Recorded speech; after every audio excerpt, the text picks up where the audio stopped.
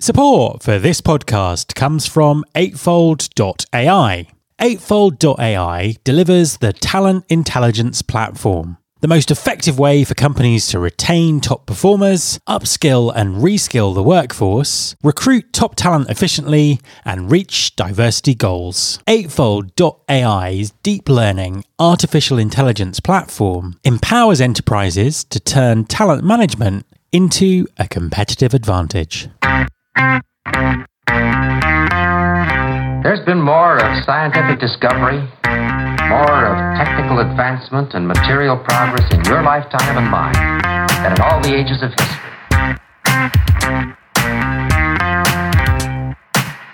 Hi there, this is Matt Alder. Welcome to episode 428 of the Recruiting Future podcast. Whether it's the Great Resignation or the Great Reset, whatever you choose to call it, it's undeniable that employers are currently finding it extremely challenging to attract and retain talent. So, which strategies should companies be exploring to improve their odds in such a difficult market? My guest this week is Christine Zorek, CEO and founder of White Label Advisors.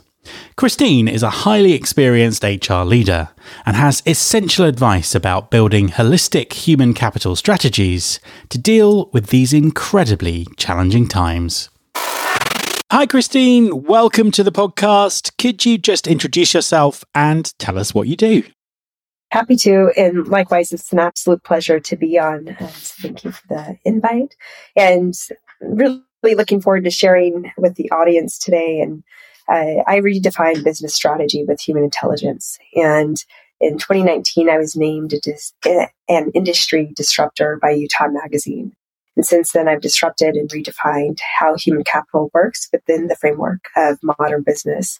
And with 22 years of collective business strategy and human capital experience, I took the helm of modern business by marrying human capital, business strategy, and financial strategy through the lens of human behavior.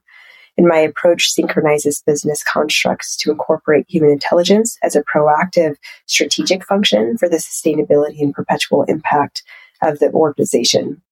And just quickly to kind of sum that up, we and I really do this by recognizing and harnessing the pattern, recognition, and power of latent potential within human capital to optimize organizational efficiencies and ultimately return value to the bottom line. And tell us a little bit about your backstory and how you got to do what you do now.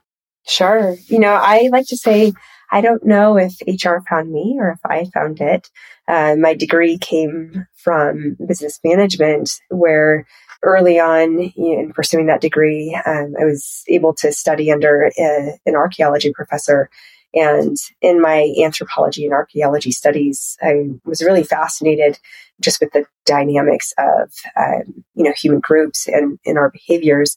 And I was actually reporting to a CFO in a different role. But because of, our need to, really focus on quarterly and year-end numbers, I was beginning to develop relationships with the employees of this group and found that, through kind of these proactive employee programs and strong relationships, we were able to achieve those financial outcomes.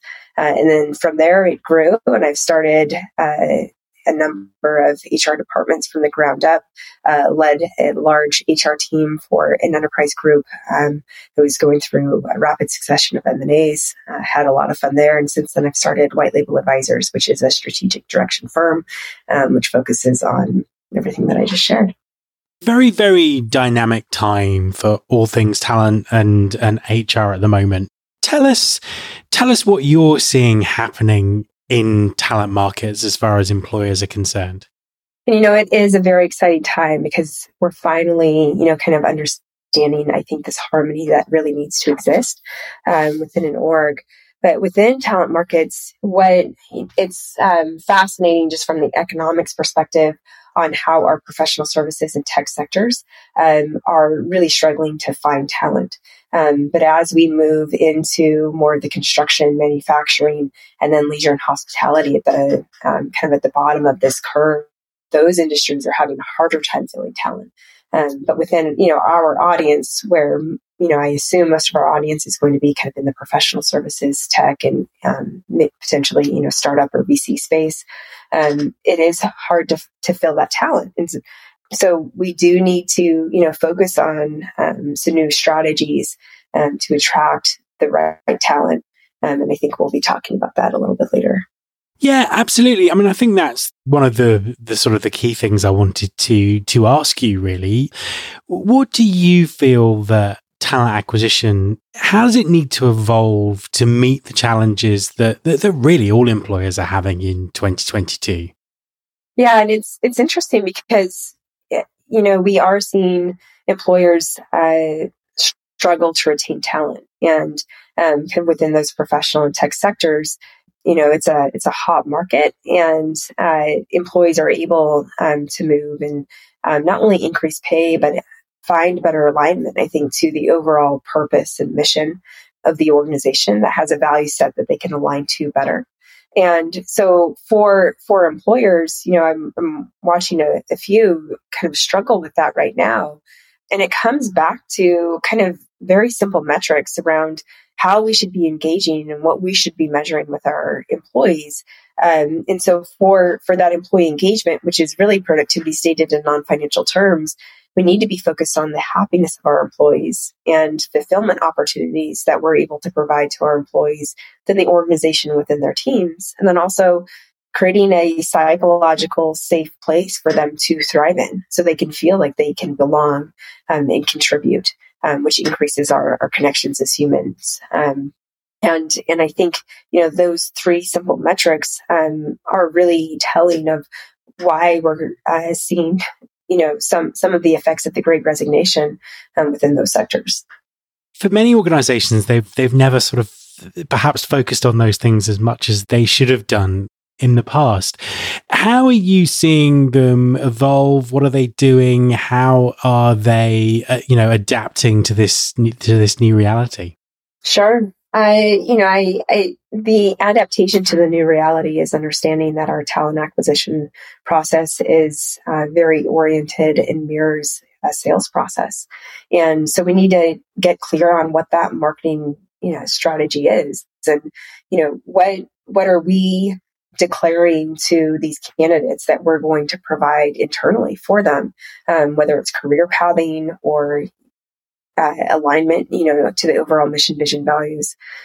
But we need to, really synchronize kind of that talent acquisition message and be treating the candidates in a very hospitality oriented way. I think the time is over when, we have kind of these aggressive interviewing tactics, and it's very kind of overwhelming, and we're trying to, kind of stress test our interviewees. If we can get to kind of a spot or a place of vulnerability and honesty and transparency sooner within that interview process, the candidate is going to come much more of themselves versus, feeling like they have to sell themselves through that interview process. And then we have, disparity or dysfunction after the hire. But then additionally, it's taking, what we say we're going to do and actually executing on that within, their employee life cycle. So how are we working with leadership and management to ensure that management understands what, we're promising to these employees by way of career pathing? And as an executive team, are we really committed to that? Are we committed to the diversity and inclusion that we may be, seeking from the talent pool? And that's a, really interesting conversation of, hey, we want to, enhance our D&I, kind of demographic. But, if we're recruiting D&I candidates, we certainly cannot be providing, just kind of the regular mainstream organizational tools or management styles that we have in the past. A quick message from our sponsor, Wonolo. Hi everyone, I want to tell you about Wonolo. That's Wonolo. Wonolo stands for Work Now Locally. Wonolo enables businesses to find quality workers for on-demand, seasonal, short-term and long-term work. Ditch the bulky paperwork and interview process and use Wonolo to find quality workers fast and get work done even faster. With flexible workers and no platform fees, you can save on operating costs, meet demand, and maximise earnings with ease. Wonolo is available in over 100 markets, including Chicago, Dallas, Atlanta, New York, and Seattle. Get workers who are ready to work and spend less time finding them with Wonolo. Go to www.wonolo.com/pod. That's www.wonolo.com/pod and take the stress out of finding workers. The thing about describing this as the Great Resignation is, it's all about people leaving and creating this turnover within businesses. And there's been a lot of focus on what companies can do to hire people to fill these gaps, or their business might be changing and they need new skills into their business. But actually, what you're sort of talking about there is effectively what we do to retain people. How do we make good on the promises of the employer brand and everything that people are doing to get people to join their organization? Just to sort of dig a bit deeper into that, what are you seeing employers do that really works to kind of bridge those silos and get the whole organization working together to retain the talent they have, and also offer a very inclusive work experience? Sure. And I appreciate that, because I think we had the Great Resignation because, employees are saying, hey, we want better and we deserve better, in a way that, if my organization said that they were going to do something and didn't, that there's transparency there. And so I think, for organizations, to answer your question directly, Matt, is,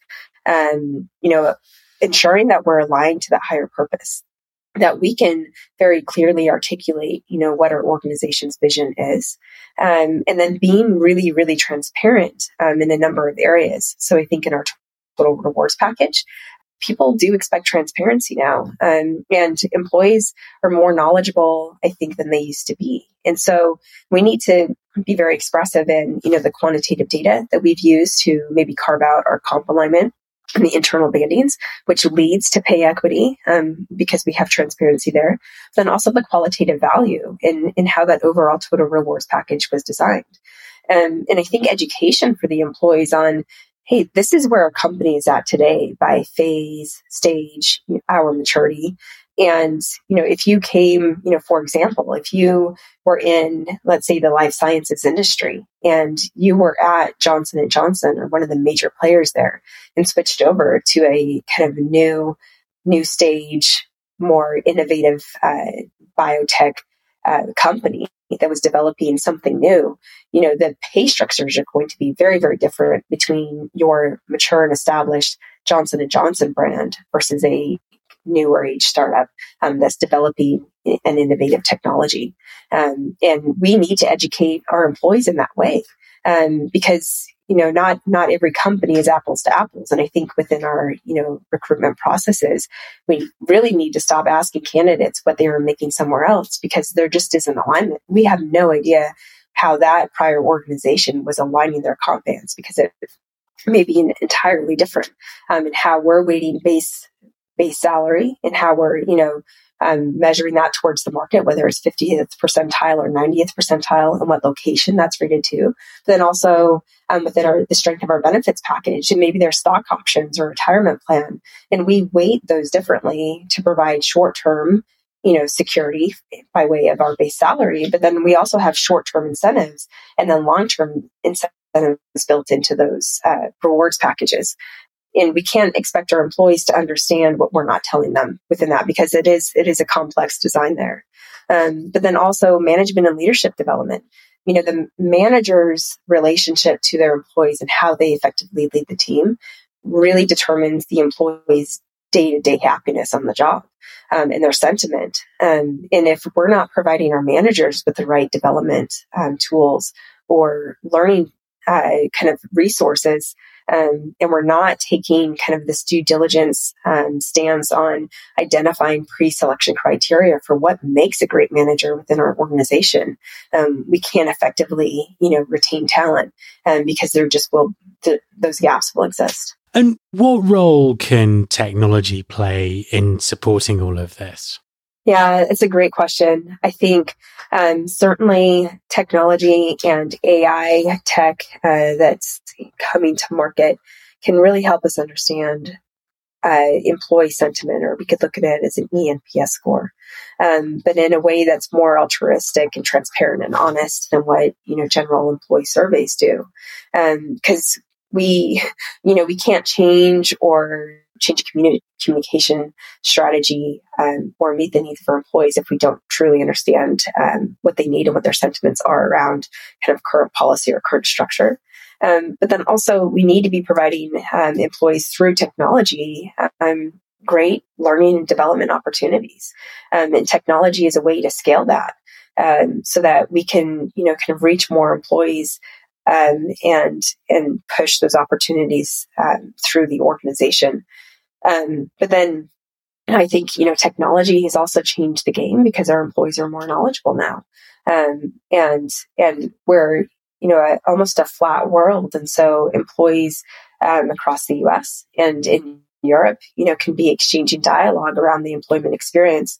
And so I think it provides kind of this fantastic ecosystem where we have some gentle pressure, from what, employees are asking for on organizations. So organizations will be more transparent, provide better D&I opportunities, and essentially, help elevate each other in this very kind of healthy, balanced way. And I wanted to specifically ask you about gender equality. I mean, how far are we from achieving gender equality in the workplace? And what should employers be doing to kind of accelerate this? Yeah, thanks, Matt. I love this question. It's a topic that we need to be talking about. And I think, bringing more to the forefront. And there, are multiple factors that lend to gender equality in the workplace. I think we will see gender equality improve just due to attrition because of retirement with kind of individuals that have been in the business world for a long time and might have more institutional views around it. We also, I think it's going to take some time to educate executive teams and leadership teams on what diverse talent looks like, meaning diverse talent has a different pipeline to success and a different trajectory and path to success than a non-diverse candidate. And I think a really good representation of this is if, because of the SEC's human capital reporting requirement, publicly traded companies now have to report on D&I at each level of the organization. And across the board, we're still seeing very steep cliffs from a more diverse kind of rank and file employee base up to management and then up to leadership, where it's very stark and we almost have a complete drop off once it leads to management. And oftentimes I get questions about diverse candidates' resumes where they haven't had long stints or long durations at the employers on the resumes, and they often go out and try consulting for a time. But if you think about it, they're working within an organization that maybe just doesn't provide the opportunities for them yet. And they're working with non-diverse talent. And that can mean, our backgrounds look different, our education looks different. And we need to, I think, close that gap so we can be promoting more diverse talent up to leadership and up to the executive level. But again, we can't expect a diverse candidate's resume to look like the non-diverse candidate's resume. There needs to be a lot of training around that. I think specifically for gender equality, men and women communicate very differently. Men and women analyze very differently, where women start very broad. And they're looking at kind of at this holistic view. Women are very good at strategy. I think that, kind of lends to why women are fantastic fighter pilots. And there's a lot of studies coming out about that because they can multitask. And they can have a kind of a broader view of what's happening, where men start narrow. and expand out.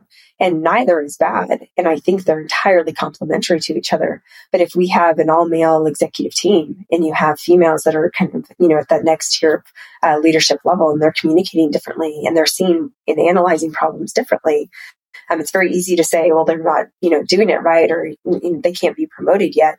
Whereas we just need to understand, I think, some of the differences there, and bring those in, and statistically for years, we've known that, more diverse boards, more diverse executive teams, have better tenure amongst their employee groups and better returns on their financials. But there's still a gap. And as far as the time, how long is that going to take? I hope it's not another 20 years. But we still have concerns within pay equity, and I applaud kind of the SEC for really getting down to the crux of human capital reporting. Even though there isn't a lot of guidance on it yet, at least it's starting to get kind of these public groups looking at it and being transparent about it. And once we see kind of truth in the numbers, I think it will help change and help us progress kind of as a business, society, and network.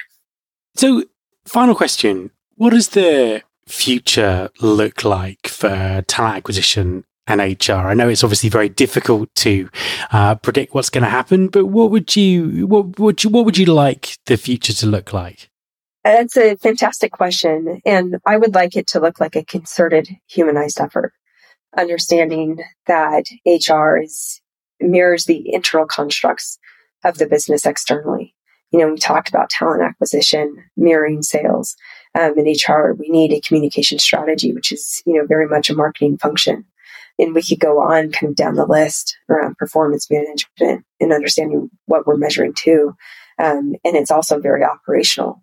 And we need to understand how, kind of those internal functions and constructs are supporting the external constructs of the business to achieve, our competitive edge, or that desired level within our market and industry. And so for talent acquisition, it's bringing in the right talent, attracting the right talent, and ensuring that we have everyone on board that's aligned to the mission and vision, and we're working from the same value set. And if we have any type of kind of disparity there, we often see higher turnover. And so just to, again, kind of sum that up, it's a concerted, harmonized effort between those two functions. Christine, thank you very much for talking to me. My thanks to Christine. You can subscribe to this podcast in Apple Podcasts, on Spotify, or via your podcasting app of choice. Please also follow the show on Instagram. You can find us by searching for Recruiting Future. You can search all the past episodes at recruitingfuture.com. On that site, you can also subscribe to the mailing list to get the inside track about everything that's coming up on the show. Thanks very much for listening. I'll be back next time, and I hope you'll join me.